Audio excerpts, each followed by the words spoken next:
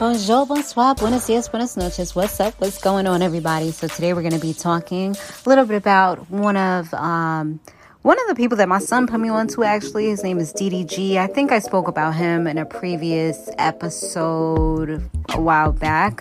Well, he's making headlines again, and it's for defending his girl, okay? In his relationship, he defended her, and Amanda Seales, which she definitely can be pretty messy.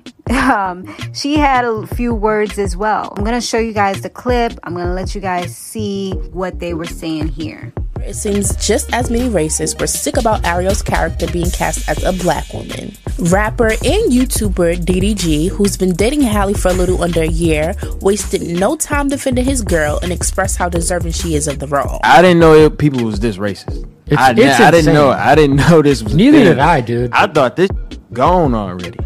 I thought that gone. I thought Martin Luther King canceled it out. So, I mean, I get what he said. He was definitely trying to help, and I get what he's saying, because it's like everybody from everywhere came out of the woodworks to say, oh my God, she's not white. Oh my God, she's not My Little Mermaid. Oh my God, like, how could they cast her? You know, people that you wouldn't even expect were just coming out and saying all these things, and it was comments after comments after comments. So that's what he means when he says that he didn't realize. Like, I'm pretty sure he's not oblivious to the fact that racism still exists, but I think that that's what he meant. Like, just seeing all the comments, he didn't think that people were so bold, but he probably didn't articulate himself well. He didn't explain it well. So this is what Miss Amanda had to say. Gotta break up with him. Gotta do it. Cause she may not get an STD, but she gonna get STS.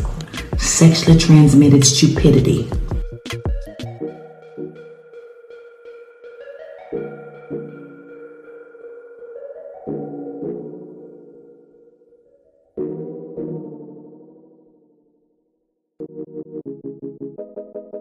I thought that was lame. Right. Why I don't even know who that is, and that's not even no disrespect.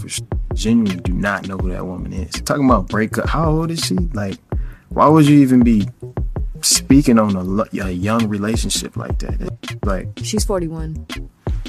41? Yeah.